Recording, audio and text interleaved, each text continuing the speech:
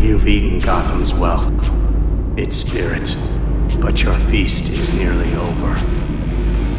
This isn't a mud hole. It's an operating table. And I'm the surgeon. Why aren't you laughing? From this moment on, none of you are safe.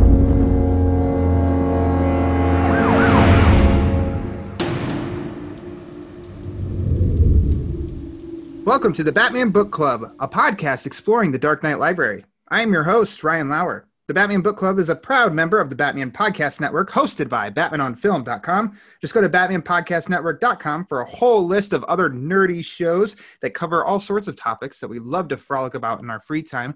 And make sure to visit it because there have been a few recent additions, some new shows for you to check out. Very entertaining. Thank you for tuning in to episode number 47, Batman White Knight. And joining me on this adventure into the Murphyverse is a fellow who has been on the show before. We talked a little Gates of Gotham. He is Mr. Eric Carter. Eric, welcome back to the show. Oh, thanks for having me, man. Gates of Gotham feels like it was forever ago, but that was a lot of fun, and I think this one's going to be a lot of fun too. It is, and yeah, that's really funny because I think that Gates of Gotham, it was maybe we recorded in August, released in September, something like that. And in the COVID times, my God, like 4 months feels like 4 years. Yeah, it does. Because I actually thought it was longer ago than that. But yeah, I was already in Colorado. So yeah, that's right. Man, you just lose a sense of time when through all this COVID stuff. It's nuts. It's nuts. Now, you've been on the show before, so you have revealed your favorite Batman story. Go back and listen to that episode to find out what that is. So I will ask you, aside from what we're about to talk about, what's some Batman that you've been reading lately? So I made the switch to digital. Peter Vera, don't listen. Peter Vera, don't listen. Yeah. don't crucify me. I made the switch to digital as my New Year's resolution. So I've taken a break on the current titles. So I've read none of Future State yet. Okay. I'm waiting for the DC Universe Infinite 6-month window, and I'm going to catch up on all that. So I've been diving into stuff on my shelves that I've never read before, and it's not Batman, but I just recently finished the Jeff Johns Aquaman omnibus, which is fantastic. I had never read that before. I got it for Christmas, so I just blew through that. It was great. And currently I'm reading my absolute Justice League World's Greatest Superheroes by Paul Dini and Alex Ross. So yeah, I'm loving that right now. Just finished the Shazam story, and it's kind of a gut punch. So, well done. So I've got some comments. First off, let's go to that Aquaman omnibus, and I think, yet again, I'm going to mention Peter Vera. I'm going to pull a Peter here in Ivan Reis or Reyes. He's one of the artists, correct? Mm-hmm. Yes, because I read.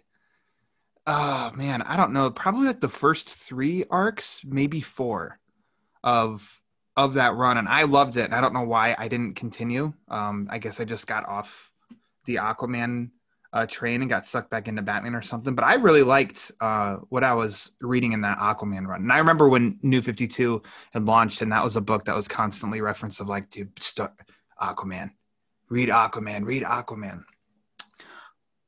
Well, yeah, because so many people, I know you've probably heard it before. Oh, the only good book in the New 52 is Batman. That is not true. There is a lot of good stuff in the New 52. I finally just recently finished the Justice League run, and I thought that was actually pretty damn good throughout. One of the first things I read when DC Universe came out, I read the New 52 All-Star Western. Ooh. It was fantastic. Wow. And I had never really been interested in Jonah Hex before, but that got me. I went down a Jonah Hex rabbit hole with that. So yeah, the New 52 had a lot of good stuff. And then to comment on the world's greatest superheroes, Absolute. You put that. I think you posted a picture of that on your Twitter feed, and I commented, and that was a gut punch because I've ordered that 2 months ago from InStockTrades.com, and they have just been slammed by pandemic and then the winter blasts we've been having and such, and that has been waiting. It's just waiting, and because I broke my rule. My rule is that I'm like, no, I can't do absolutes unless it's Batman, because otherwise I'll get out of control. I need to put my foot down. And so I have Watchmen, and then I have Batman absolutes. And then I just couldn't help it with that book because the art from Alex Ross is just it's so good. So good. And then, you posted that, and I'm like, you're teaching me, Eric.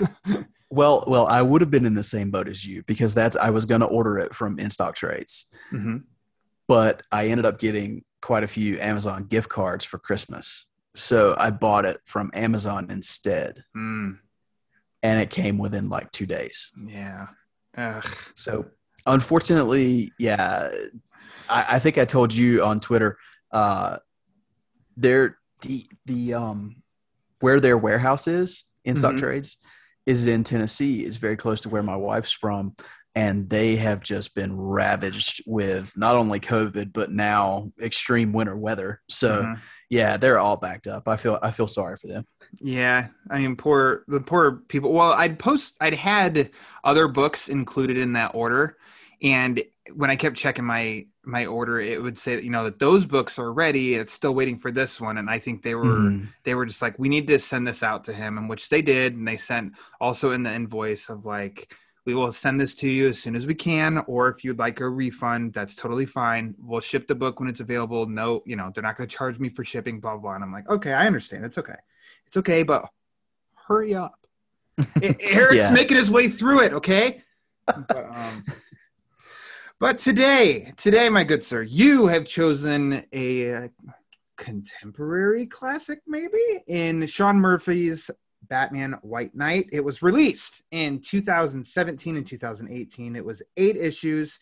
Then it was collected in a trade paperback, released in a hardcover, released in a deluxe hardcover. The issues are available digitally, and it is on DC Universe Infinite. Eric, for this episode, which version of this book did you read? I read the deluxe edition. You have the deluxe. I do. It's a lucky man. You don't have, I thought you had this one. I don't, because I bought the trade as soon as it came out. Because I bought each issue, physical issue, when it came out as well. And I was like, I don't want to dig these out of the long box. According to Sean Murphy, I miss him on his Twitter feed because he had so many cool updates on and behind the scenes looks on everything. And he just he was no BS. He just kind of said it like it is. And he kept kind of saying that he was seeing his issues, like these first printing issues, going for a good buck on eBay. And I'm like, well, I need to stop pulling them out of the bag and board and reading them then. And so the trade came out, and I'm like, okay, I'm going to buy the trade, and that'll be my copy that I read. And then came the hardcover, and I'm like, I don't need to double dip. I know, me saying that. And then they did the deluxe edition. I'm like, I don't need to double dip because, I mean, Absolute's coming, right? And still no word on an Absolute. I'm like, damn it. And now the deluxe is expensive, and it's kind of out of print. Yeah. Well, I upgraded from the trade. I had the trade.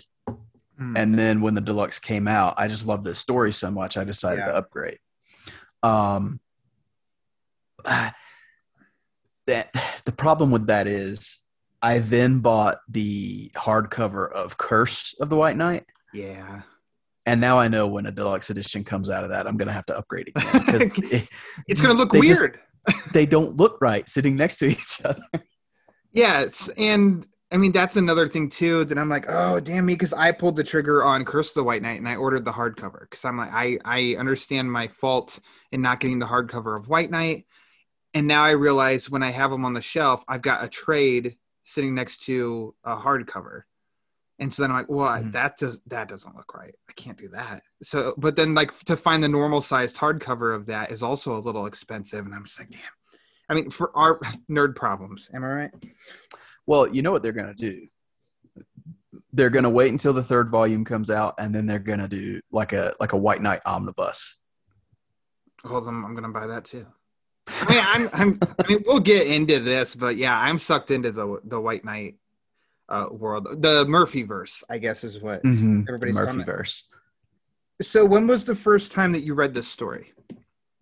Okay, so I didn't even know it was a thing. when it was coming out in single issues, I didn't even know about it. At the time, I was living in an area where I didn't have a comic shop. Okay. So the city I worked in had a comic shop, but I didn't live there. So I wouldn't drive into town just to go to the comic shops. At the time, I was just getting my Batman and Detective books through the mail. Yeah, because, snail mail, I was getting them like 5 or 6 days after they released and things like that. But so I didn't even know this existed.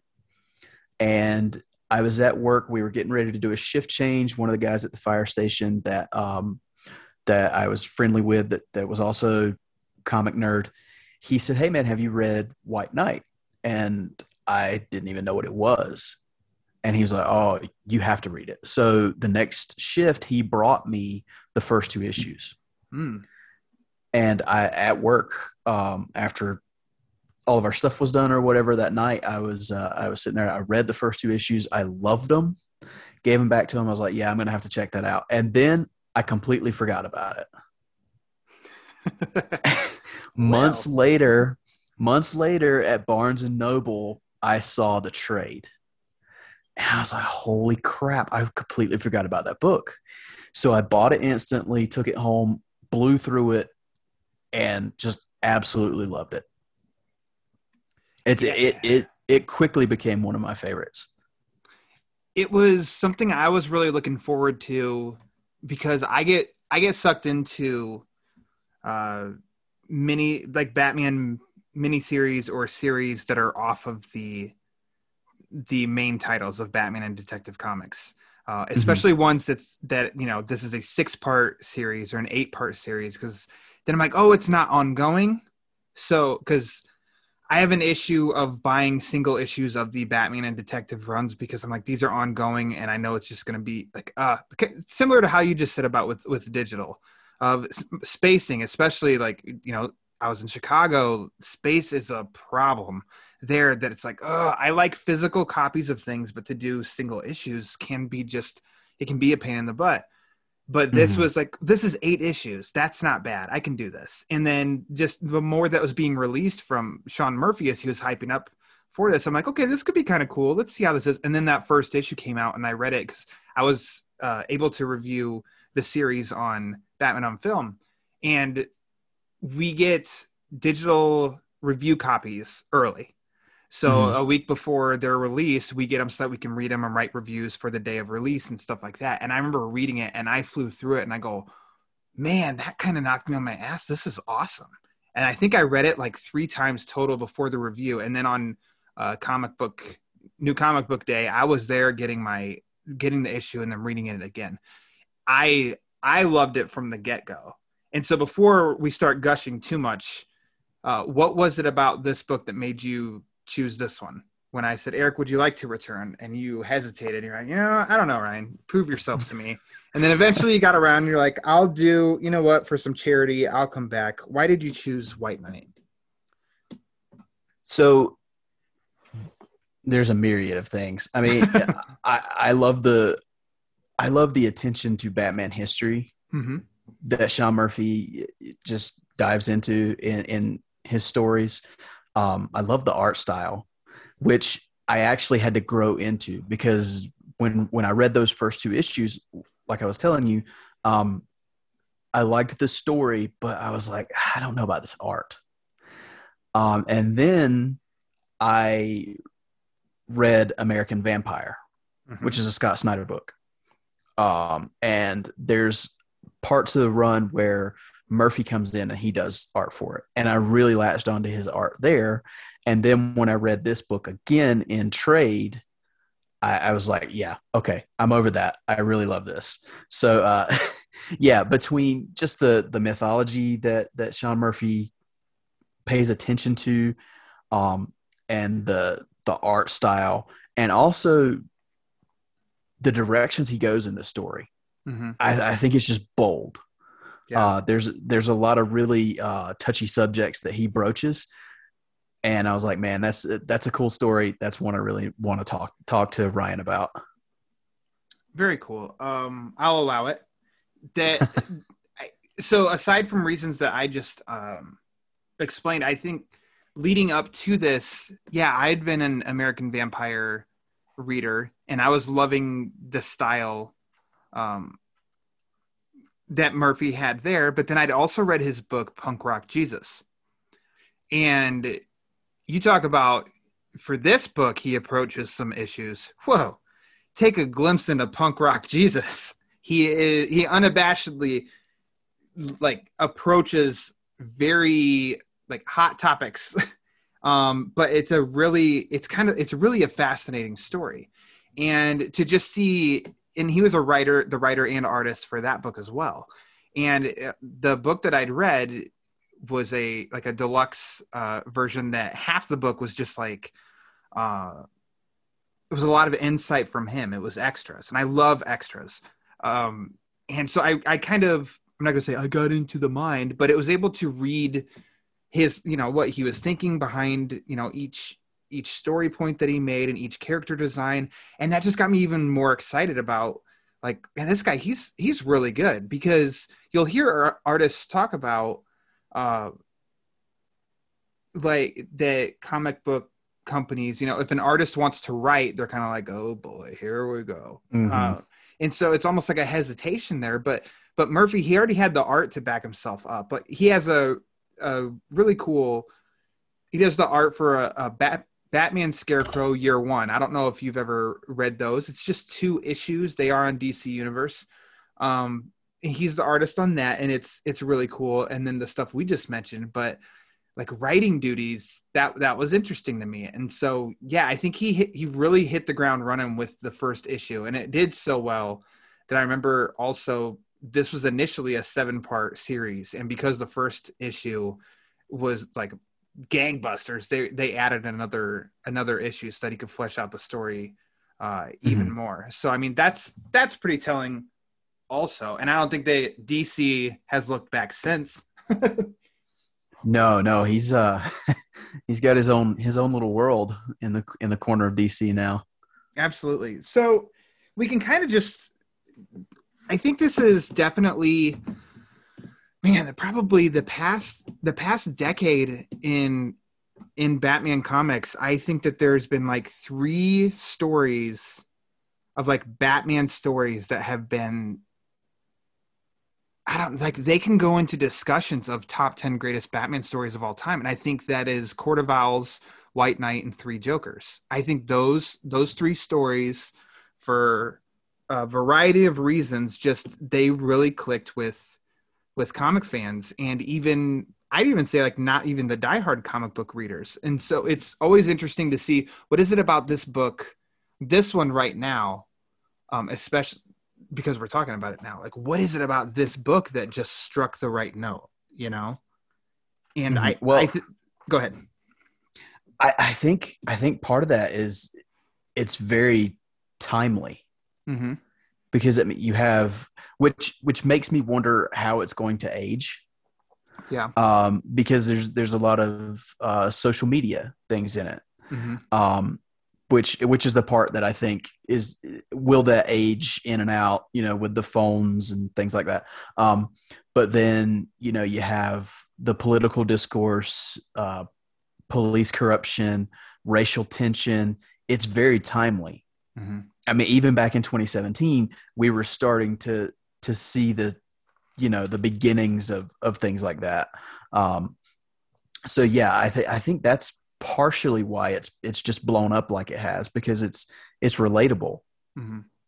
I think having it be a self-contained story to where you don't have to have read up to Detective Comics 1030 to understand what's going on, or Batman 1005 to know what's going on. It's like I haven't read comics in 6 years. It's like, that's fine. Start here. Read this. And so to touch on a few things that could possibly date it. So yes, you say the technology. I think he approaches the technology in a way that also kind of makes it a little timeless as well, because some pieces, like some technology that's like in the Batmobiles, it seems like, oh, that seems like an old monitor, like maybe from the 90s. And then, I mean, there's just Batman 89 influence sprinkled all over this, Batman the Animated Series sprinkled all over it, in which both of those worlds are also mostly timeless. But then Murphy had said that he... except for Prince, but... yeah, Prince, that might date it. That might. I mean, we'll see. We can debate that at another time. But Murphy said, I think a little here, but definitely in Curse of the White Knight, that Castlevania was an influence. And I think from the opening page, that screams a blend almost of Tim Burton's Gothic setting and a little bit of Castlevania. And I think that might have been like one of the first images released, is that Batmobile pulling up to that Arkham Asylum on a hill. And I adore that page. I think that's awesome. And I'm not skipping to the end. That is not my favorite panel of this whole book. So that's why we can talk about it now. But that can create a whole story around it of when you just see that image. And oh man. Let's just talk about that. So on that image alone, Eric, let's break it down. What do you think Sean Murphy was meaning by the gates being... I'm just kidding. But I think... that image gives me vibes of the opening of the Arkham Asylum video game. Oh, nice. Yeah, I hadn't thought about that. Yeah, I mean, and it's two characters that are very much focused in the beginning of that game. Yeah. Man, that's really, that's nice. Okay, well, I'm gonna go play Arkham. So I really like too the little bit of a twist of this can be overused, but this can also be done really well. We get a tease and then we backtrack and we know we've got to catch up to this moment in time, and it's just gonna take a while. And here, what a great twist in, oh, you think it's Batman visiting Arkham, and then, oh nope, it's Joker, but he's Mr. Napier. What? Visiting Batman, who's chained up in Arkham Asylum, and it's like, what? And then it says 1 year, like a year ago, and we flash back, and I mean, that's a great tease in itself of like, okay, there's a lot to unpack here, but it's like, yeah, we'll get there in 6 months because this was released, once a month. That was killer. So you got the first two issues from a friend. I was going to say you got to read it all in one trade, but no, you had to wait a little bit too, but you forgot about it. So apparently you didn't care. Life got in the way, Ryan. Life got in the way. There was more important issues than reading a comic book. I get it. You know what? There wasn't for me, Eric. Okay. Well, most of the time there isn't for me. So let's just, take it away. What's something you'd like to bring up first? Maybe like what's really connected with you from the get-go with the story? So it was that switch. It was that, kind of the, okay, we're going to start here, like you said, and then we're going to have to build back to this. Mm-hmm. So that he hooks you right there. Because you want to know, well, how has this situation happened? Mm-hmm. And then going into the the next page where it goes 1 year back, I was really drawn by the Joker's aesthetic here. Okay. So you're used to seeing Joker in the long tails and the tie and the cane and the top hat and all the the fedora. But here you see him, and he's got suspenders and a tattered Batman t-shirt, and he looks like a kid. Mm-hmm. He just looks like he's having a blast. And it's just I don't know. I was drawn in from the opening pages of issue 1. Well, and he's like riding the most powerful skateboard of all time, or I guess, in how he jumps that bridge over the ferry on a little board. Like, wow. Isn't it a hoverboard? I'd almost, I mean, yeah, I guess, right? Yeah, that's not a skateboard. No. It's, I mean, yeah, let me see one of those suckers in the years to come. But yeah, it is a cool opening, and even cooler that we're getting Bruce, Dick, and Babs. You know, they're all in pursuit. And the original 3, that's just like, I love stories of the original 3. And though this here is Nightwing Dick Grayson, that's still fine with me because it's still Dick Grayson. I really like that trio suited up and pursue whatever story that it is. I like the 3 of them. And I mean, the whole point of this opening scene is to get Batman and Joker into this warehouse with these pills, and that's the inciting incident. And I really like where the story goes of like this moment is the bookends of this story. And you find out in issue 8 the importance and the plan all along for this incident in the warehouse. And I think that that's just something that's really well done in connecting everything and not wasting pages or dragging on the story. But Murphy, everything that he's doing in drawing and like story points, it matters here. Nothing's wasted. And it's also just a unique idea too, that Joker is Joker and Jack Napier are fighting inside this physical body. Mm-hmm. Well, and not only that, but he sets the seeds early throughout this chase to the warehouse that something's going on with Batman, and he's a little different, and right from the beginning, Batgirl and Nightwing are noticing, something's wrong. He's a little more out of control. He's endangering more than he normally does. I just love, like you said, Murphy, right from the beginning, he's setting the plot threads. Yeah, and that image definitely of Batman, he's over Joker, and they're both bloody, and Joker's head is just back, like, he's done. And we know Batman as a character. Batman, when the criminal gets to that point, he's done.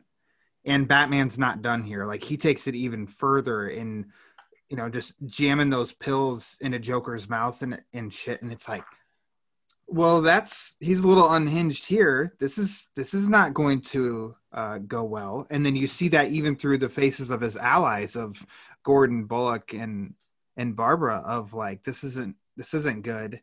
And then, I mean, that bottom page, we see somebody's recording it.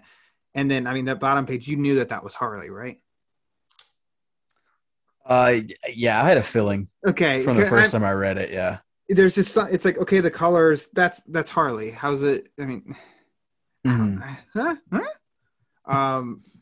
there's a twist to that too. So there is, and that's just like a perfect. Let's just go right into that. Oh, Neo Joker, a new character created by Mr. Sean Murphy for the story. And that, speaking of like two personalities in one body, well, here we've got one character in Harley Quinn, but actually it's two different people that have been Harley Quinn.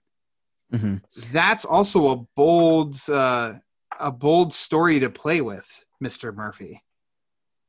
Yeah, it is. And it makes me wonder, he was, do you think that he's not crazy about the modern interpretation of Harley? That Murphy? Yeah. Are you talking about like basically like the Jimmy Palmiotti? Amanda Connor's the Harley that kind of has been seen in like Suicide Squad and Birds of Prey? Yeah. Yeah, I'd think so. It's that's the way I felt reading it. It feels like, I miss the Paul Dini, Bruce Timm Harley. That's the vibe I got from this. This Harley that we're seeing now, we're gonna make her something else. But I'm going back to the original, BTAS Harley. And that's my favorite Harley. And I know that like now I think they're trying to deviate away from that because the initial version of Harley was, it was almost like a man beating down a woman. But that Harley, they took it to the line there in the animated series, but then like her great moments were the times that she would flip out on the Joker. And I just think that was a very interesting and twisted relationship. But then also Murphy now, especially in the recent Harley Quinn spinoff series, there's this using Harley in a different way of assisting GCPD. And I think I think I like that more than the Amanda Connor, Jimmy Palmiotti version, because that's a little more interesting to me too. Of she's using her background and her skills as a psychologist to help solve murders. And the current Black Label series, Joker Harley Criminal Sanity, like great book. The same thing there too. And I really like. If the character's going to evolve, I like that route. And so that is, that's where she's going. It's not when Harley's introduced here, that's not how she is, but we're going to get there. And so I really like the first Harley that he introduces us to. Mm-hmm. The Harley that's not having his shit. Yeah. Sorry, I don't know if I'm supposed to say that or not. But I've said shit a few times already. Shit. That she's not having this reformed Joker that's gone sane, if you will. She's like, no, you put on the freaking makeup, you be who you are. Yeah, and her name Marion Drews, and I don't know what caused me to look that up if it was Murphy given a clue, but actually Mary Andrew is an actual like term in which it means a person who entertains others by means of comic antics, also known as like a clown. And I'm like, well, that's just like having fun with words. And he made Mary Andrew into Marion Drew. Or so, it's just a play with words it's look at the detective skills on Ryan. It's the only thing that I'm like, hey, guess what? I know what this name means. Just go to Google. But I can't even take credit for it because he might have been, and that's why I'm saying, I miss him on Twitter because he had like, these were just like the snippets throughout all of White Knight that he would just drop. And I just thought that that was kind of fun, but I know I would get lost in my thinking of like, wait, hold on. How are there two Harleys again? And the best way to, aside from aesthetics and how they look, their outfits and stuff like that, it's how can you distinguish the differences? And Harley says, get it straight, sister. You love Joker. I love Jack. You loved his flaws. I love him despite his flaws. Like that's the difference of the two. And I love how Murphy, he revisits Neo Joker in her kind of like her origins. And basically like she was at the lowest point of slicing her arm and just kind of like seeing how many customers, she's at a bank, working at a bank, how many customers will come in until she bleeds out or something like that. She was at a low point and Joker came in and kind of, he was almost very accepting of like, hey, join me. And that's what she connected with him of like the Joker was wild, made her feel alive and not this Jack Napier, I'm suit and tie, I'm all business. That's not who you are. And the old Harley is like, I loved him even though he effed up and would do this and this and this because I knew Jack Napier was inside all along. And I like that approach. I like that fight over, it's not two crazy people going after a crazy person. It's like, there's something there, you know? Yeah. And what you were talking about with that backstory for Neo Joker, it makes me think of the line from The Dark Knight, and I'm paraphrasing because I can't remember it exactly, but you know, that's the kind of mind that the Joker attracts. Mm-hmm. You got it. You nailed it. Perfect. Yeah. I mean, because that's so good there, because that, you know, she is the kind of person that in that place, mm-hmm. you know, she's drawn to someone who seems like they have this madness under control, and she wants some of that too. Mm-hmm. The kind of mind that the Joker attracts, but also Batman is the kind of symbol and person that attracts the Joker, because this is also capitalizing on the relationship of these two characters. That mm-hmm. you know, the Joker has been around 1 year less than Batman, and Batman lore really struck this chord of, you know, Joker needs Batman. Joker wouldn't kill Batman because then he has nothing to look forward to or do. And that's so true. And I think a story can be really strong when they use that. And I think this story really shows that too. And how Harley sees that. And I think that's kind of like an interesting part in, I think it might be chapter 2, where she sees how much like Joker needs Batman, and Joker has this whole like shrine that Harley is keeping her mask and makeup and a bra on, nothing else. And Joker leaves her in bed so that he can go into his Batman shrine. You know, like, I think that's it sounds weird to say that's a cool page because this woman's almost naked, but like, I mean, it says a lot. If you don't have any words or context, you see Batman's worshiping the Joker. Joker's worshiping Batman, and that's more important to him than this relationship with Harley. Mm-hmm. And he's tortured over it. Yeah. I mean, you can tell from the image. It tells a story in just the one image. Mm-hmm. Absolutely. That's almost like a strength in all of, like, God, Murphy, he was just fantastic in doing this story, because I've already referred to the very opening page. Then there's this page of Joker at his Batman shrine, and then earlier of Joker in like a jail cell that has nothing but Batman the Animated Series and Batman 89 merchandise. Memorabilia. There you go. All over. And that page is like, that tells a story also, in which to go to that page is freaking something else.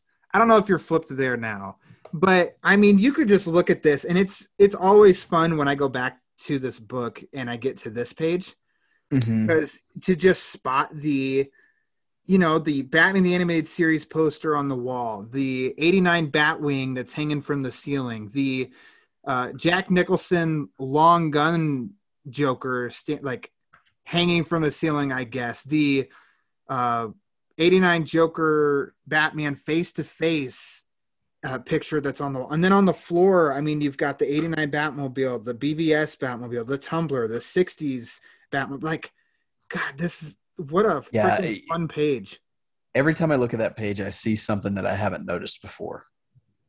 Perhaps one of the best is the 60s water pistol Batman that's on the shelf. Mm-hmm. Yeah, with the water plug in his butt area. the plug in his butt and like the trigger right in his crotch. I mean, if you haven't seen a real picture of this, just look up Batman water pistol on Google. It'll be one of the, if not the first thing that pops up. And it's kind of like, yeah, who was probably the creepiest Batman toy ever made. Yeah, pretty much. But I mean, that just goes, you can look at this page and just be like, oh, this is just where Murphy really wanted to just have fun and draw things that he loved with Batman. But it's like, no, this also informs the story. It informs the story. And it's great. It absolutely does, because it shows the obsessive nature of the Joker Mm-hmm. Specifically towards Batman. Yeah. So it's only. And go ahead. Sorry. And that, that's the driving force behind everything he does, and that's what Harley is so frustrated with. Mm-hmm. Let's jump into our favorite butler, Mr. Alfred Pennyworth. Oh man. So the great thing, I always say it's so great. Our favorite stories are when our heroes get shit on. Because, which it sounds bad, but it's like, this story's really good, but it's like, okay, but it's our character, it's Batman, and look at all the crap that happens to him in this book. And one of the biggest is the Alfred part, and it's strength in telling a story that is not included in the monthly books. It's Sean Murphy's own story he wants to tell, so that he can do kind of whatever he wants, including what he does with Alfred here. And that Alfred, I think he even writes as McGregor's disease. Yeah, which it's a little different, but it's a reference to McGregor syndrome in Batman and Robin. Yes. And Bruce is working with Mr. Freeze because Nora Freeze has McGregor's. Yep. So that's all that is familiar in the sense of like us as Batman fans understand that story, and Freeze is always trying to find a cure so that he can get his wife out of being, cryogenically frozen. And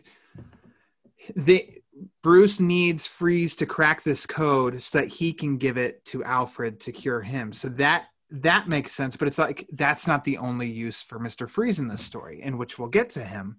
But what's really touching here, even though Alfred doesn't really get much like screen time, he's in a bed, he's dying, but we see Bruce and like Barbara working with Freeze, trying to crack this code on a cure.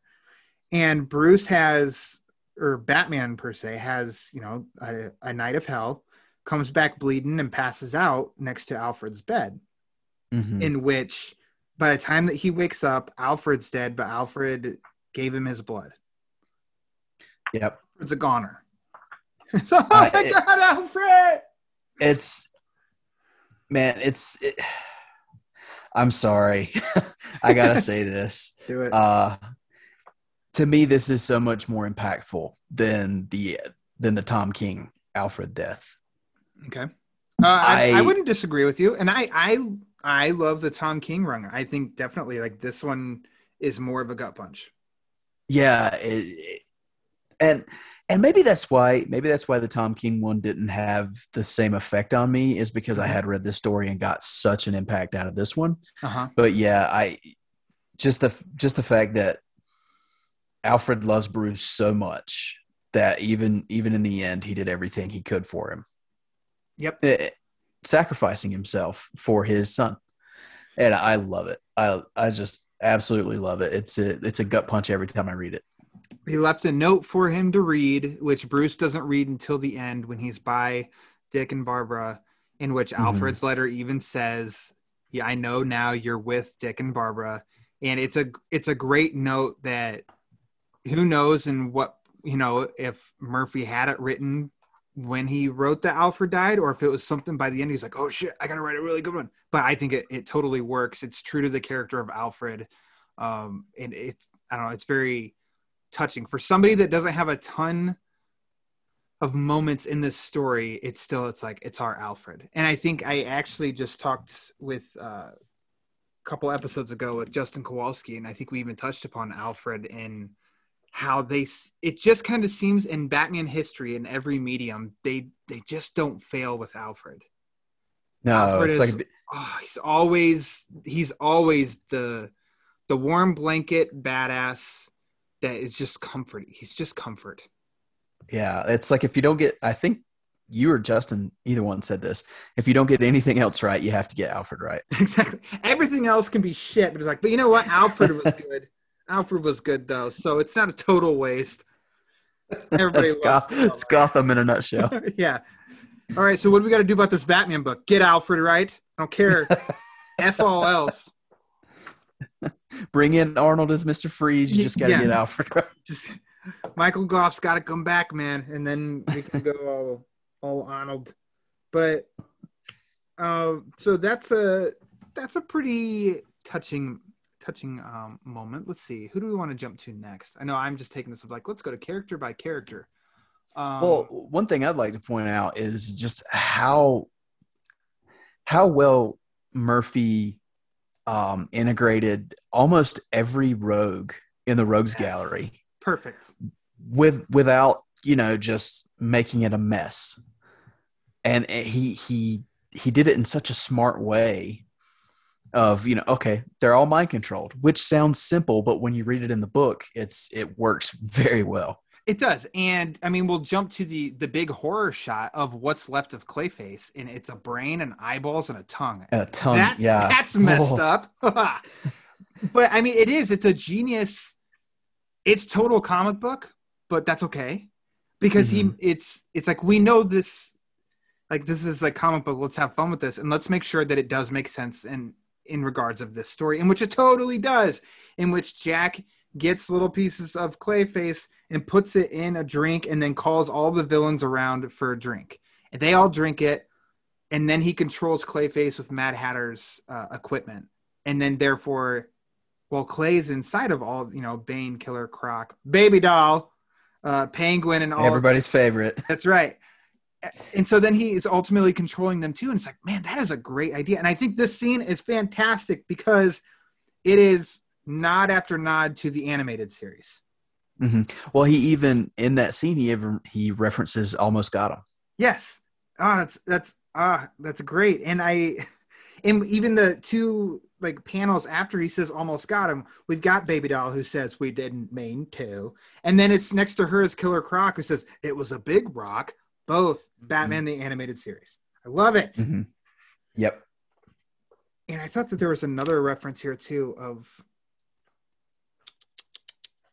I'm not seeing it, but maybe that was, I thought that there was some more, but I mean, just right there of, the Almost Got Him, those two lines of dialogue were two that stuck out to me of like, oh my gosh, that's brilliant. Because Almost Got Him's one of the best episodes of the animated series. Oh, for sure.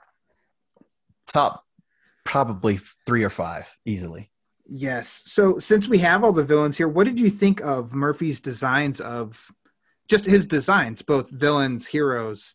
We'll get to the Batmobiles. Let's do characters first. Most of them have never looked creepier, especially with the glowing green eyes that they all have. Yeah. I love Croc. I think Croc is one of my favorite villain designs that he has. Oh, okay. Because I tend to like Croc when he's a little more reptilian. Mm-hmm. So yeah, he looks really creepy. Not so crazy about Baby Doll, but Two-Face looks great. They all look. What do you think of the Scarecrow with like the gas mask look? Yeah, I think that one kind of, because I don't, full confession, I don't read this book every day. Right. So there's a little bit of time in between each read, and I always do a second glance on. Wait, who he is? That's the Joker. Okay, yeah, that's the Joker. Or sorry, Scarecrow. That's the Scarecrow. Because it is. It's weird.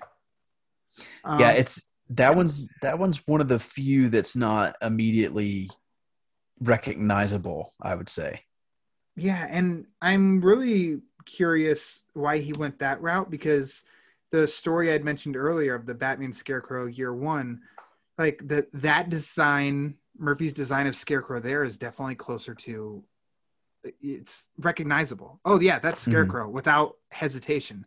And here, like I said, not that I'm the ultimate guide to everything Batman, but it takes a second glance. And oh yeah. But maybe he just wanted to set it apart from that story. Maybe. And it's not a big deal, but yeah, it's not my favorite of the Joker, or God, why do I keep saying the Joker, of the Scarecrow? I think Poison Ivy is a little realistic look. Oh, I'll comment on your Killer Croc. I like this design. I prefer Killer Croc more when he's dealt as like a monster, more so than a mobster. Yes. Because a mobster feels like, well, we've got a lot of mobsters. This is also something I think I talked about the Earth. This sounds 2, familiar. 2, Yeah. Yeah, with Garrett. So now, oh shit, I'm not coming up with anything original. I'm just repeating everything I said before. No, that's fine. But Killer Croc, I like him more as a monster too, because that at least can help set him apart a little bit. So yeah, that design's cool. Yeah, he feels more threatening to Batman when he's a big hulking monster. Yeah. Let's see who else. Two-Face just looks like classic Two-Face. Mm-hmm. Bane is interesting in the mask that he has, and he's absent of Venom. He's just a big dude. Well, it's almost like a combination of the Dark Knight Rises Bane and kind of the luchador look. Yeah, and I'm not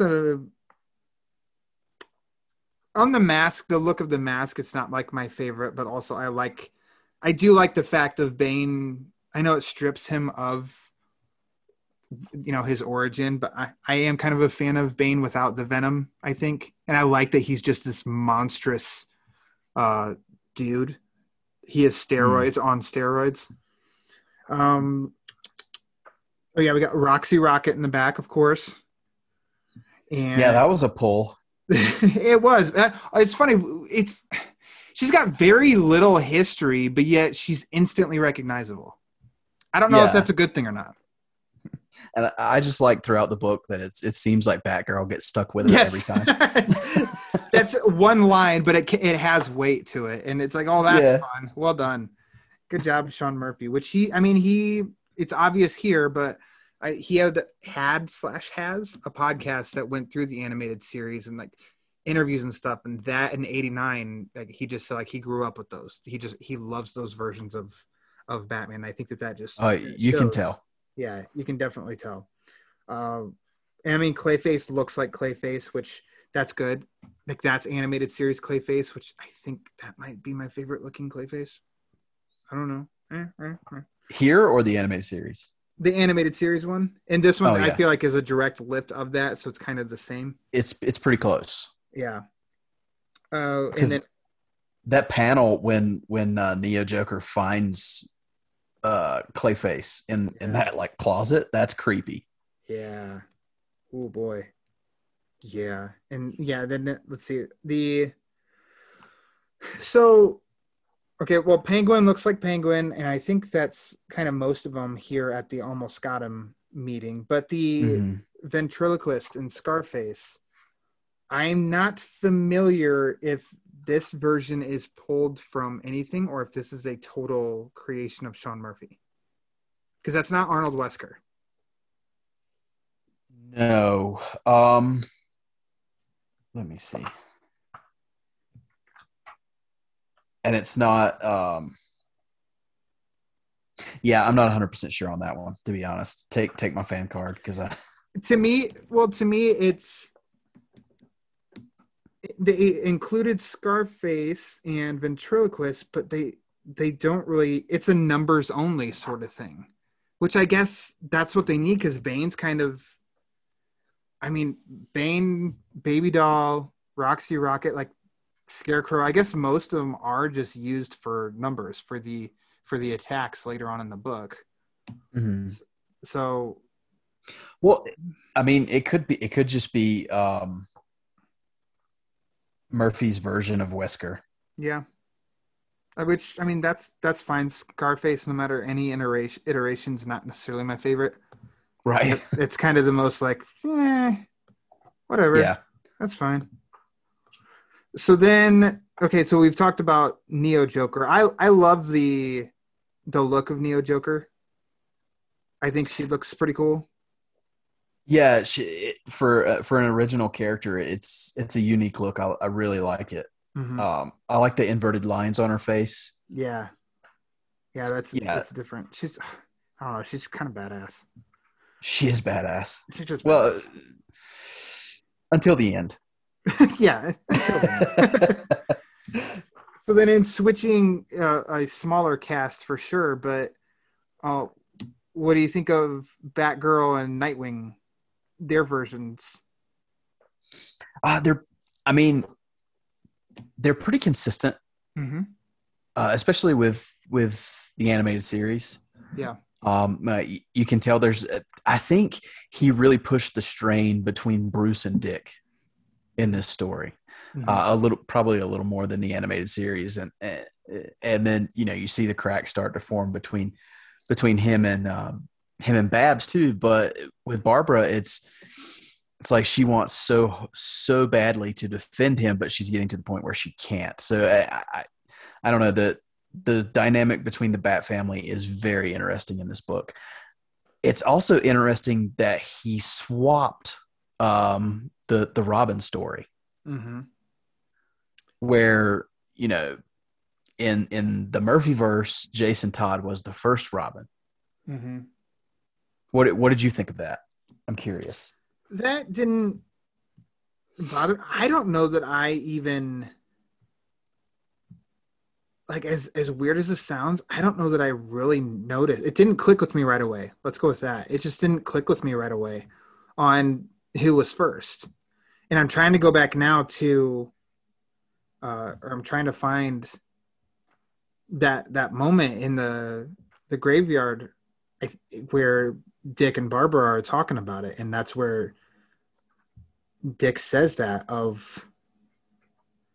know I'm going to have like the best thing. Yeah. So she says, Jason Todd, who's that? Jason was Robin before I was, supposedly killed. But for some reason that Jason was Robin before I was, I almost glazed over that because I was on the next day. Yeah, supposedly killed by the Joker, but they never found the body. Yeah, because Jason Todd was killed by the Joker. And I think my brain just automatically went to Jason Todd. The normal timeline. Yeah. So Yeah. that's almost another thing that when I stop and I think about it, I'm like, wait. Jason was first. Hello. It's right there. He literally says Jason was before I was. Yeah. But I mean, so that just goes to show when you think about it, you understand how important that is. That whole piece of Jason is to Bruce. We already know how important that is to Jason, or in Batman lore, with the effect, and the effects are Bruce's relationship with Tim. So that's, and Dick was already formed. Dick had already left as Robin. He was his own man. So I like exploring that relationship in the comics, but I like here that, his relationship with Dick now is the one that's kind of strained, and there's a lot more to it because of what preceded that. So I think it's a cool other, it's almost like an Elseworlds relationship. And I like that. Well, yeah, it is. I mean, and I like the perspective because I think the way Murphy probably looked at it is if you're wiping this slate clean and you're making your own Batman world, it kind of makes sense to have Jason go first if you're just going to restart, because then you have Bruce's, greatest mistake be with the first Robin when he was still trying to figure things out himself. Mm-hmm. So, working with a sidekick is something new to him. That tracks. And then everything he does going forward is trying not to repeat that. And it's so, yeah, I like the switch. Yeah. And it's something also, say that really bothers you. It's like, but it's only in this small self-contained little world. And it's it's not on every single panel on every single page. It's like in your face, beating you down over it. So it can be, if you don't really like it, you can kind of just ignore it and it's okay. But if you want to focus on it, then you can really start to unravel like the connections that it makes between Bruce's relationship with Dick, Bruce's relationship with Barbara, like all of that stuff. And you realize it's a pretty deep, it runs deep. The connections run deep throughout these pages. Yeah. I'll tell you the one thing I don't like about it. Tell me. I don't think it leaves much room for Tim Drake or Damian Wayne. Yeah. Oh yeah. You're a Damian fan, right? I am a Damien fan, but I'm a Tim fan too. Okay, there we go. Let's focus on Tim. But yeah, I don't, because I mean, in this world, this Batman, they say it multiple times in the story. He's been doing this for decades. Yeah. So he's an older Batman, and you've already got you've had a Jason, you've got a fully grown Dick who's now Nightwing, and you got a Batman who's pretty much at the end of his rope. So I don't know that in this world you're going to get a Tim.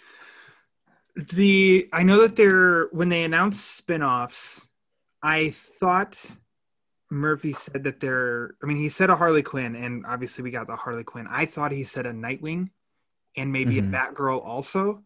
And then he had said in an interview with Sci-Fi last year, it was actually in May of last year, where he said we'll probably hear about the announcement a year from now. So in a couple months, hopefully we hear about his third book, in which it's basically going to be like a Batman Beyond.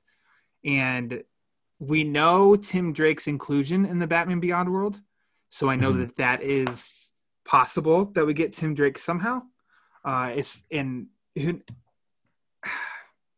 feel like Murphy will include him somehow, but as far as like a Robin anything, I don't think that's happening at all for reasons that you just stated. Yeah. But I mean, that's a tangent. It really doesn't matter. You can, because this, like you said, this is a self-contained world. But I like this Batman a lot. Perfect segue. What do you? Let's go with the design of this Batman. What do you think?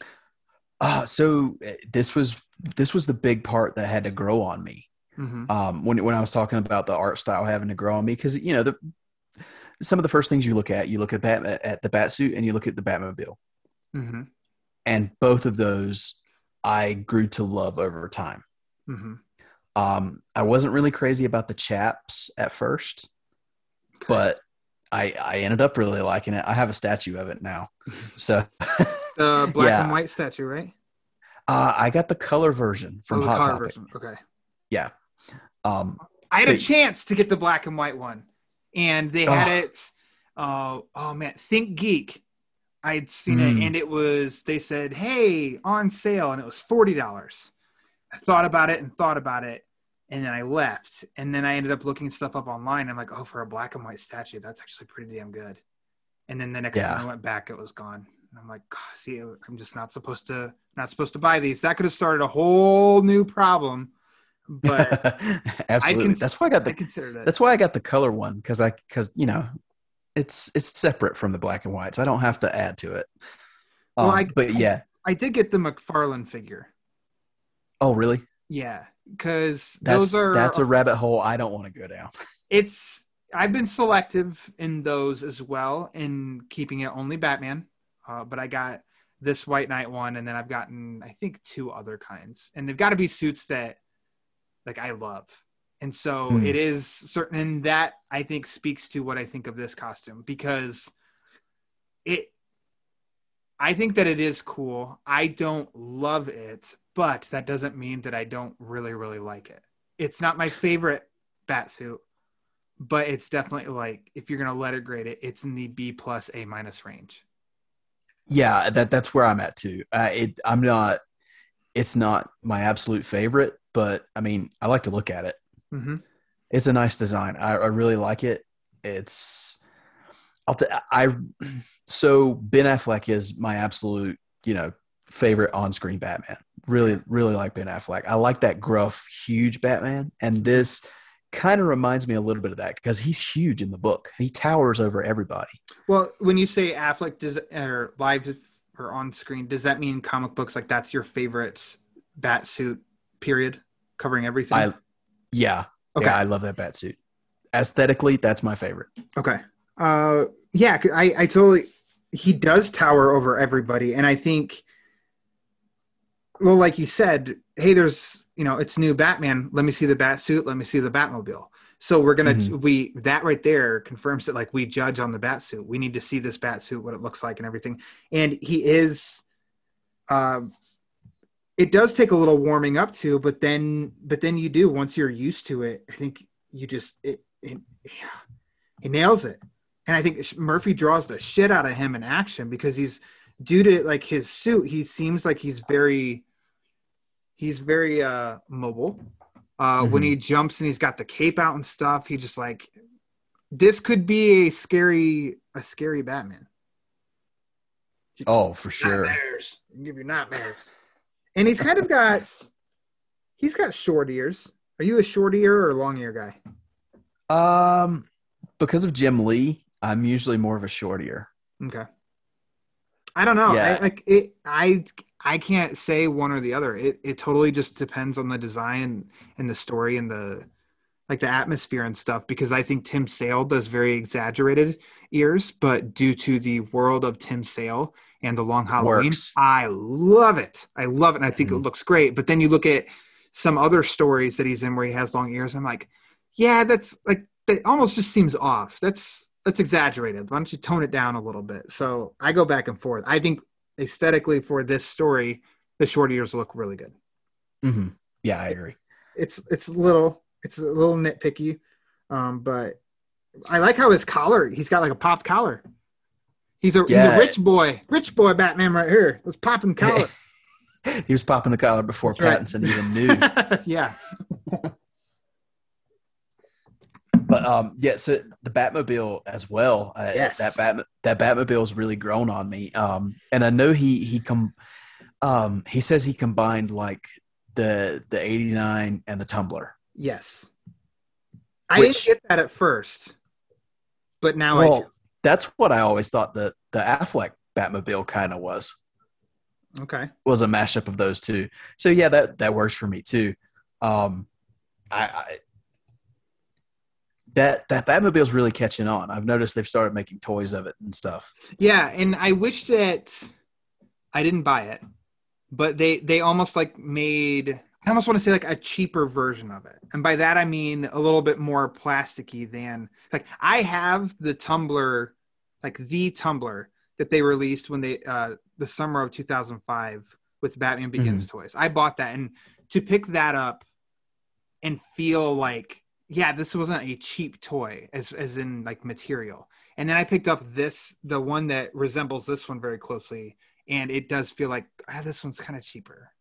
I'm not any kind of toy expert or anything, but I don't know. I'm a damn nerd, okay? If that was like heavy duty, looked and felt cool, like, you know, I'm going to buy this because I'm going to put it on the shelf next to the Tumbler because it's cool. But it felt kind of cheap to me to where I didn't. But anyway, small tangent. I think when I looked closer at the Batmobile here to try and understand, okay, where exactly is the combination of 89 and the Tumbler?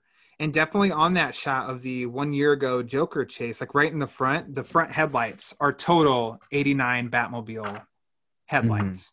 And I'm like, okay, well, that definitely makes me think. And then I think almost like it's not, but it makes me think like the short ears on the Batmobile made me think of 89.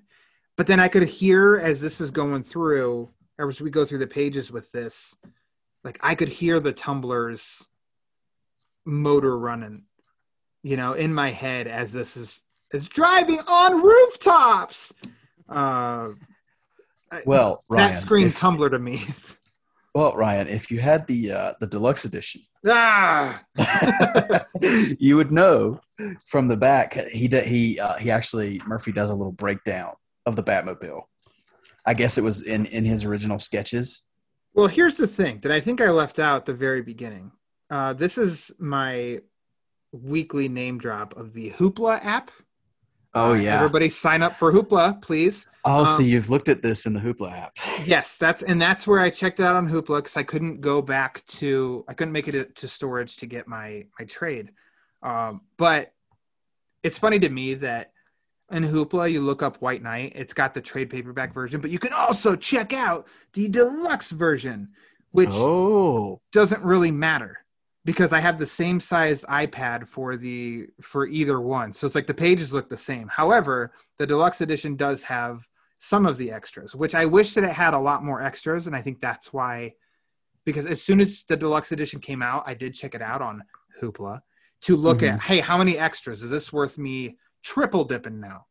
And I though he's got a lot of designs and stuff, he almost set the bar on extras with his Punk Rock Jesus book, of the amount of stuff and the depths he went into of creating that story. It's like, that's what I want to see for White Knight, is like long written explanations, like scripts, stuff like that.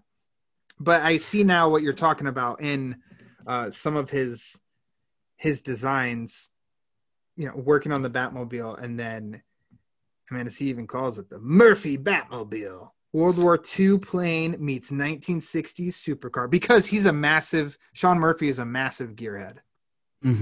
Big car guy. Yeah. I'm not. I don't know shit about cars. I know you have to change its oil and you have to put gas in it. Well, I'm also a car guy. So this speaks to me. Awesome. So you love it. But I do. I love it, which I'm a big proponent of the Pattinson Batmobile. And I know a lot of people are trashing that car, but I love it because it's a car. I mean, I really love it. Well, but anyway, another tangent. Yeah, when that one got fired up in the little trailer, it was the little trailer. What the hell am I talking about? In the trailer, like, it purred, and it was like, man, that sounds good. I'm not a car guy. God damn, that sounds good. Yeah, absolutely. But I love the attention he showed here, like keeping the Keaton stance to the car, because if you look at it in profile, it does have that profile of the Keaton Batmobile. Yeah, it does. So it's a success in your eyes. Yes. So, I mean, I guess we're making our way towards the finish line. What do you think of another nod of all the Batman movies, and the two most obvious nods to Batman and Robin? Bless your soul, Sean Murphy. But the main big action third act scene is picking up a plot point from, or an action scene from Batman and Robin, of freezing Gotham City. What do you think of that being the ultimate plan of Neo Joker? Well, so freezing Gotham City was never the issue with Batman and Robin. That's not what makes that movie bad. You can use that, and Sean Murphy shows it here. You can use that plot thread and make it work and make it make sense and make it part of a good story, which he did. I like it. I like that Neo Joker had this plan and brought it to fruition, and then at the end, when the plan culminated, she didn't know what to do with it. Yeah, you know, she was in over her head. She's not that level of supervillain. So, and I love that it's actually Freeze who reverses what's been done. Yeah, which I think Murphy did Freeze very, very well in this story and in the next one. Totally agree with you, because he is not one of my favorite villains, but again, that does not mean that I don't like him.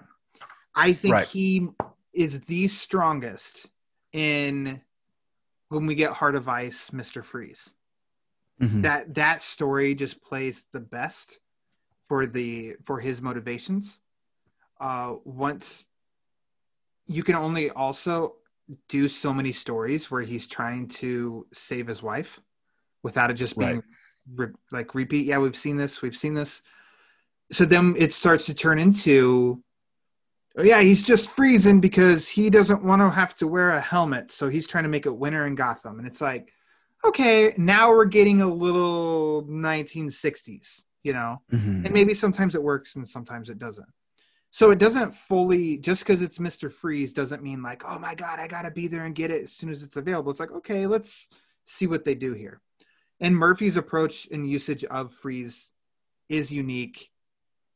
It is totally connecting to the character that we know and his motivations.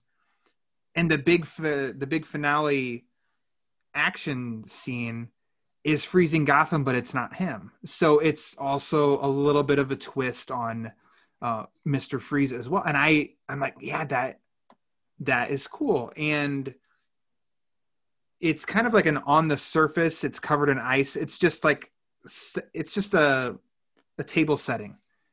for the big fight at the end, which is cool. And like, I don't want to say, it's almost like it's kind of simple in a way, and I'm fine with that. I don't know does that make sense? Well, I mean, it's beautiful, really, in its simplicity. Yeah, it's not like we need to thaw out Gotham. Yay, everybody hug. It's like, no, we need to thaw out Gotham, plus stop all of the villains that are being controlled by Neo Joker. Plus, we need to stop Neo Joker. Plus, we need to use Joker to take down Neo Joker. Plus, we need to make sure that we get the Joker so we can take him to Arkham. It's like, it's one piece of a puzzle. It's not the puzzle. Yeah, exactly. Yeah. And it didn't have to turn into, we need to turn these satellites so that the sun rays hit, all that kind of stuff. I would have appreciated if somehow Murphy drew in 2 scientists hanging from the big cannon. Just one of those days. That movie's fresh on the mind because I just watched the Burton Schumacher movies while I was assembling my Lego Batwing. I never make it past forever. You don't. I can make it through Batman and Robin. It's honestly, the first hour and a half are not the worst. It's not the worst thing I've ever seen. There are moments in that where I'm like, you know what? This could have been okay without that part. So it's watchable as background. It's the last half hour that's usually like, for me, this. So a fourth of the movie. This is where it gets really tough for me to continue. Yeah, I gotta say though, I give Murphy credit for having the balls to reference that movie and to kind of make it cool. Yeah, he does, and it's like, you know what? Mad respect that you are throwing these nods to what many perceive as the worst comic book movie ever, even though I don't think it's the worst comic book movie ever. But anyways, it's in the conversation, right? I mean, yes, it's definitely. If somebody says that's the worst, I'm not going to be like, "How dare you? This is a masterpiece." You know what? You just didn't get it. You just didn't understand what they were going for. Okay. No, we got it. I think we all got it 5 minutes in. Yeah. But yeah. Yeah, go ahead. No, you go ahead. No, you go ahead. Okay, I'll go ahead. No, you. You're so silly, Eric. But I like how everything plays out here of, it's almost like it's Jack Napier's final moments. As the pills are having they're running out, that his body is starting to reject them. The Joker is going to come out for good, and Jack knows it. And so we get a lot of I think Murphy writes some good moments of Jack and Harley in the Batmobile. Yeah, Jack Napier's driving the Batmobile. How cool is that?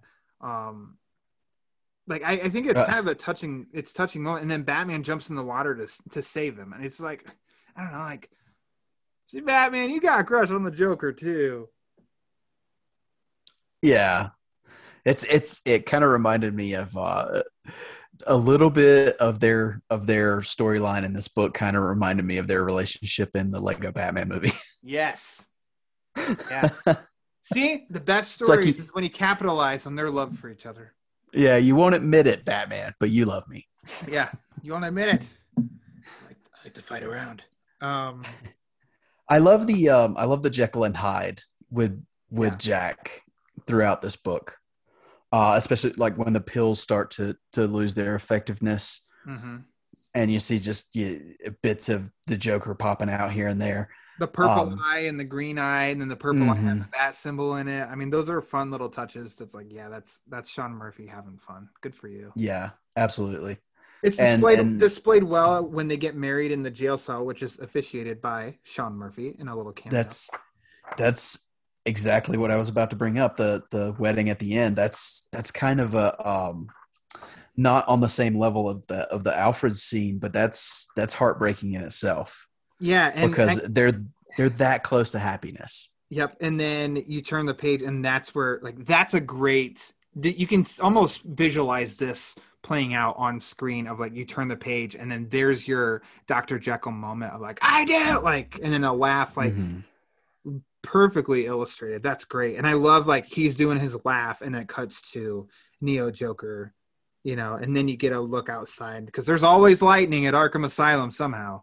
And you, like the echoes of the Joker there too. And so, yeah, I think all of that's done really well. And I can't believe, okay, let's continue to wrap this and then we'll go to this. And the final like reveal is that like this was kind of a plan of Harley's all along, in which Batman calls her the White Knight.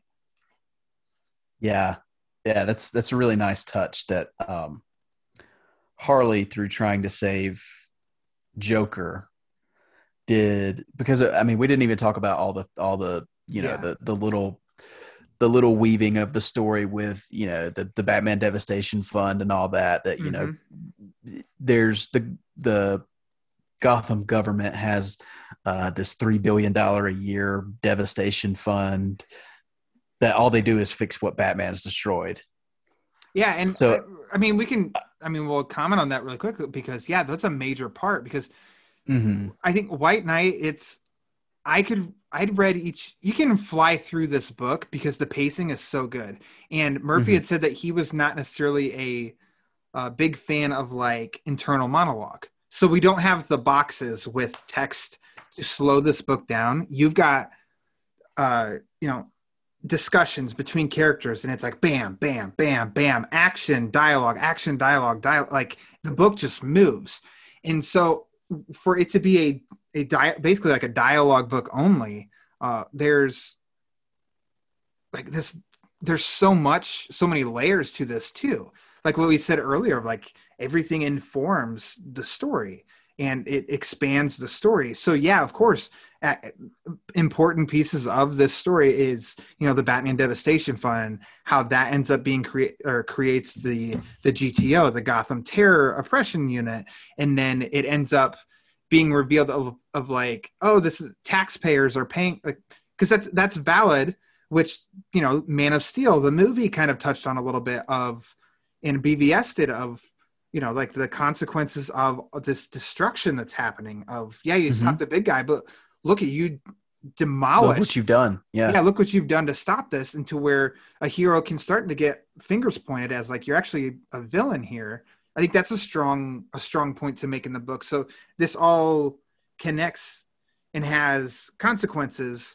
And then it's also touching at the end in a discussion between Joker and Batman in the Batmobile as they're, racing toward the end, and how Joker says that he knows that it's Bruce Wayne, that he's Bruce Wayne. And he said, I did his homework, and he thought taxpayers were footing the bill for the Devastation Fund, but actually he did his homework and looked even more and saw like, no, actually all of the payments are coming from businesses owned by Bruce Wayne. So in the end, classic Bruce Wayne, he's funding the Batman Devastation Fund. So he's paying for the damage that he's making, which ultimately means he's paying for the GTO, which is also, still around in the Curse of the White Knight and the Harley Quinn spinoff book. And so that's heroic in, the Bruce Wayne way that we know.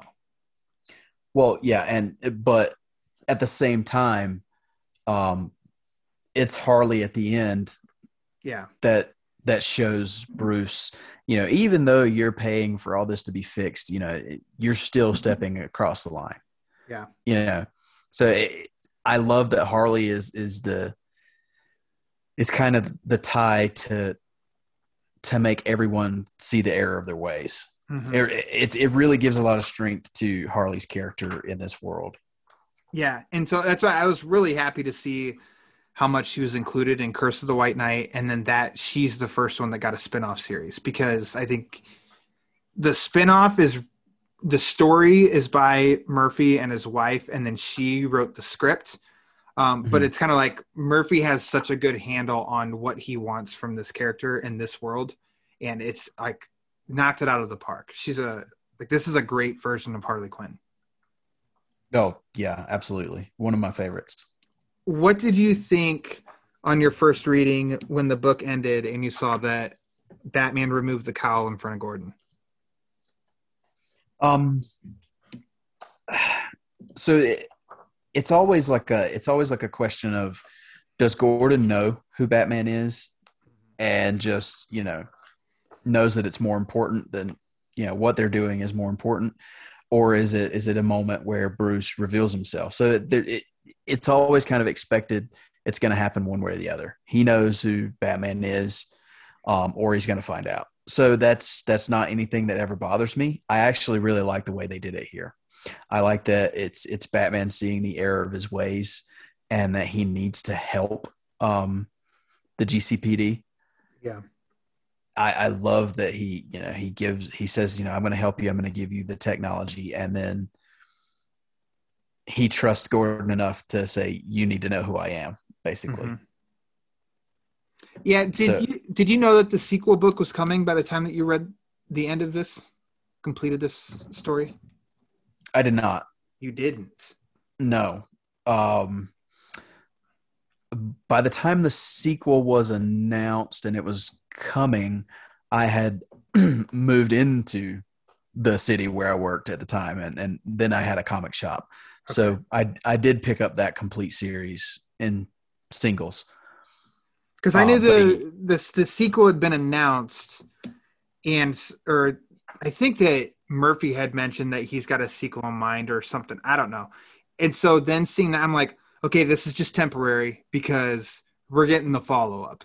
Not too far from now. We're going to get the follow-up, so we're going to see how this plays out. If I had no idea and I saw Gordon knows it's Bruce. What's next? Ah! So I think I was able to contain my excitement. Yeah, see, I had no idea, and it didn't bother me at all. I didn't care.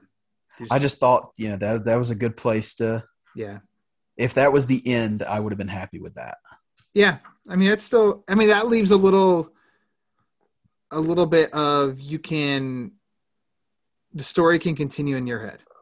Mm-hmm. And you know what, Eric, in your head, Batman or Bruce and Gordon just started punching the shit out of each other. In mine, they bro hugged, and Gordon put on the bat suit and said, I want to try this on. You know what? Neither of us would have been wrong because it's whatever. No, see, in my head, they meet at New Year's to have coffee. Yeah, of course. Yeah. Oh, man. Well done.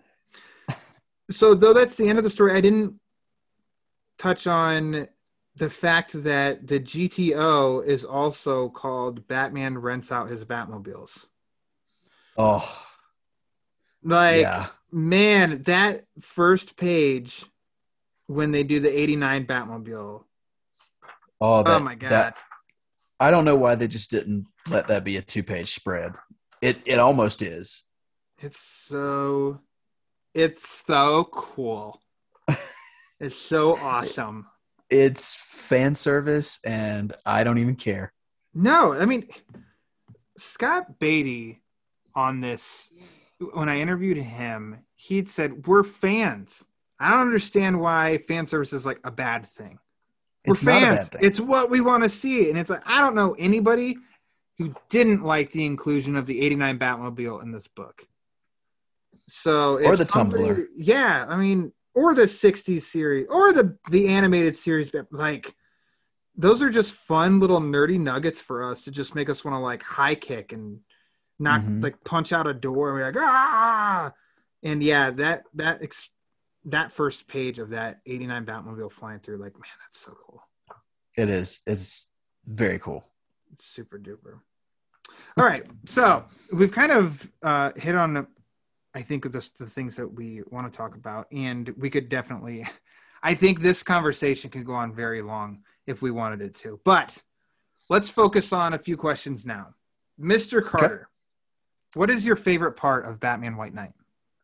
My favorite part is I just got to go full nerd. It's what we just talked about. It's all the Batmobiles in this book. Yeah. Especially towards the end where they're using him in the actual the end mission. Mm-hmm. I love that the Tumbler does what the Tumbler does. Yeah. I love that that Murphy included all this history with all these Batmobiles. That's my favorite part of the book. And I know that's shallow and completely nerdy, but it is what it is.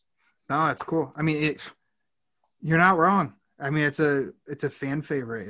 It's awesome. It's great. I think my favorite part, surprisingly, so I made sure to keep that in mind as I read it this time around, is the conversation between Napier and Batman in the Batmobile. I think in issue number 7, and Napier remembers and tells Bruce about, you know, what happened to Jason Todd. I think it's ultimately it's effective. The Joker wins that battle with Jason, because Batman kind of wonders of like, why is Jason alive? And he's just like, well, he just kind of basically like, that would hurt you the most is to find out that he lived and didn't tell you about it. Like all of that is just like, oh man, and I know that's messed up, that's like my favorite part, but it's like, I feel like there's a really good exchange between the two characters in that moment.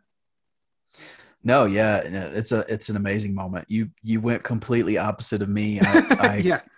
You went for the heavy, deep stuff, and I'm like, but the cars. Chicks dig the car. Exactly. So to go a little bit more specific now, what's your favorite panel of this book? Okay, so I'm going to flip the script on this one. All right. So my favorite panel is from issue 6. It's from where Freeze is telling Batgirl what happened with Alfred. My favorite panel is that panel where you see Freeze is on the left and Alfred is kissing Bruce's head. It's you know what's going on there, and it's heartbreaking, it's heartwarming at the same time. Yeah. And yeah, it's not an action-packed panel or anything like that, but there's so much meaning in that panel. I love it. That's total opposite approach from your. But yeah, I went completely different with part and panel. We're done, because then we're all over the place, because mine comes from issue number 1. The Joker in the Cell, with all of the 89 and animated series goodies all over the place. That's also a good one. I can just stop and dissect and look at everything, and that's such a fun. It's a lifelong Batman fan. That is just such a fun page. So similar to the favorite parts, you went to like a fun part, I went emotional, and then for here, you went emotional and I went to fun. See, we got it all covered. We balanced. Yeah, we sure did. Would you like to see White Knight animated, like adapted into animation somehow? Yes, I would. What would be your pitch? Like what? It's TV series, a movie? I think a movie, DC animated film. But I'll tell you, I would like it because I think it fits. This is going to be the weirdest reference you've probably ever had on the Batman Book Club. All right. I think an animation style sort of similar to 101 Dalmatians would be perfect. Whoa! Because do tell. That's like my favorite Disney movie of all time. Shout out to Andy DiGenova. Dude, I love 101 Dalmatians. So you're preaching to the choir, my friend. Well, and if you look at the art that Murphy uses or that he employs, you can see a lot of the sketch lines and stuff in his art. Like a lot of the faces, a lot of the backgrounds, you can see a little bit of sketchiness. And that's what the entire animation style of 101 Dalmatians is. Yeah. And if they did this movie, or if they did this story as a movie, I wouldn't want it to look, all clean and polished. I would want it to look a little sketchy and a little messy, kind of like Murphy's artwork. Dude. So nice pull. Yeah, I mean, I want to see that. Every time I think about them doing a movie and homaging the art style of the artist, I think how well they did it in The Dark Knight Returns. Yeah. Because they did homage Frank Miller very well, but I would want to see them take the next step with something like this and actually have that scratchy style. Well done. Yeah, I don't have specifics like that. I think that especially since the DC animated movies are now getting closer to it, like an hour and 20 minutes, Mhm. I do think that they could do White Knight in an hour and 20 minutes and not have to cut anything. Yeah. No, I So agree. I would love to see that. And there's some stories that I'm definitely like I'd like to see influenced by, like the animated movie is influenced by this story, but it's, you know, it's not exactly from page to screen, but there's some stories that it's like I stick to the source. Look at The Dark Knight Returns, like you just said, like that's about as close to, I think the year one adaptation's the closest to Mhm. sticking to source material, but Dark Knight Returns really is. And I think the Dark Knight Returns animated movie is better than the book, but they really adapted that one really, really well. And so it can be done. And I think White Knight, you get Sean Murphy in there, you know, keep him involved somehow, and this could be like, it could be one of the best animated Batman movies ever, I think. Yeah, nothing has yet knocked off Under the Red Hood for me, but Okay. this one, if they did it well, it could contend. Mask of the Phantasm is still my favorite animated, but Under the Red Hood is very, very close. Number 2. So we're in Well, the same ballpark. there you go. Both good films. That's right. So as we wrap up here, Eric, what are your final thoughts on White Knight? White Knight, I think it may be kind of hyperbolic because I know it happens a lot, but it's close to that instant classic status. Mm-hmm. I mean, it's a book that I think rocked the industry when it came out. And yeah, I love it. I didn't talk about, I do have a few nitpicks of it here and there. I think there's some inconsistencies with like the whole Joker makeup thing, because Harley makes a lot of references to, oh, you still know how to put the makeup on and things like that, but he clearly doesn't need makeup. Yeah. And then there's that one small part where Bruce is in his bathrobe. Yes. Yep. And I was just going to say that too.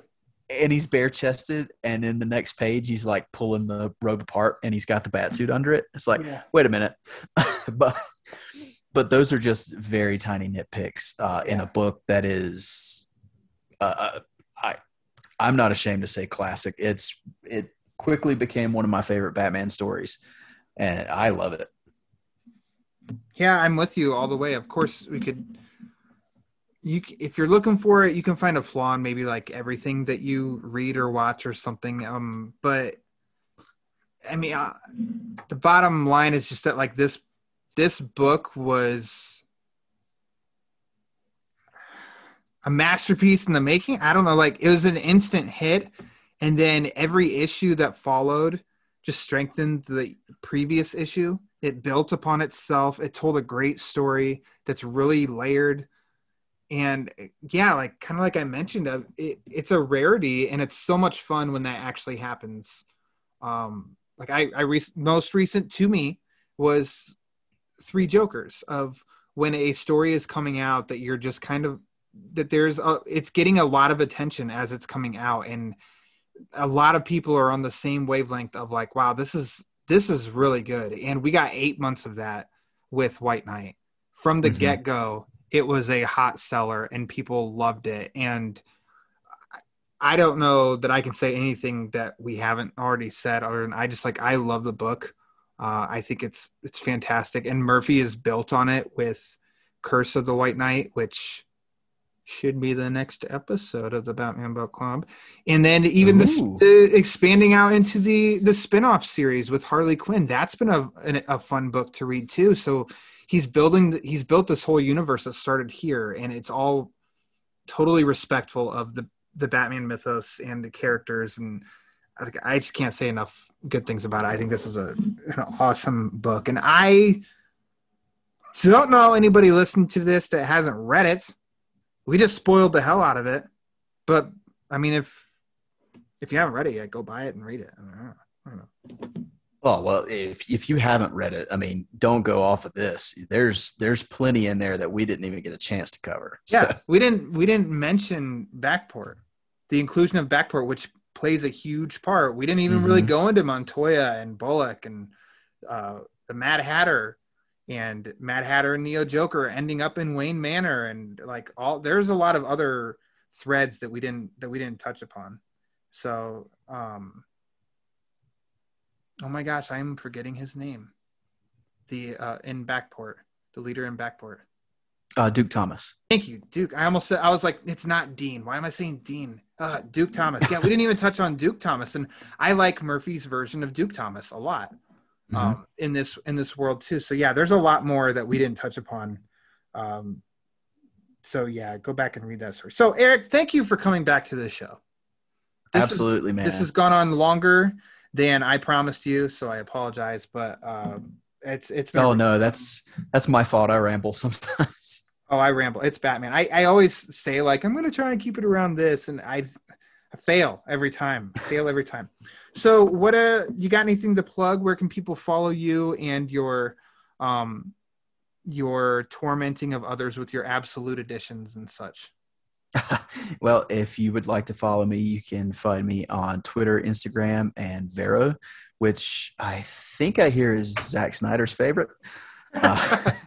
At mecarter89, that's mecarter89, and you can find me just floating around like the Real Fans groups on Facebook.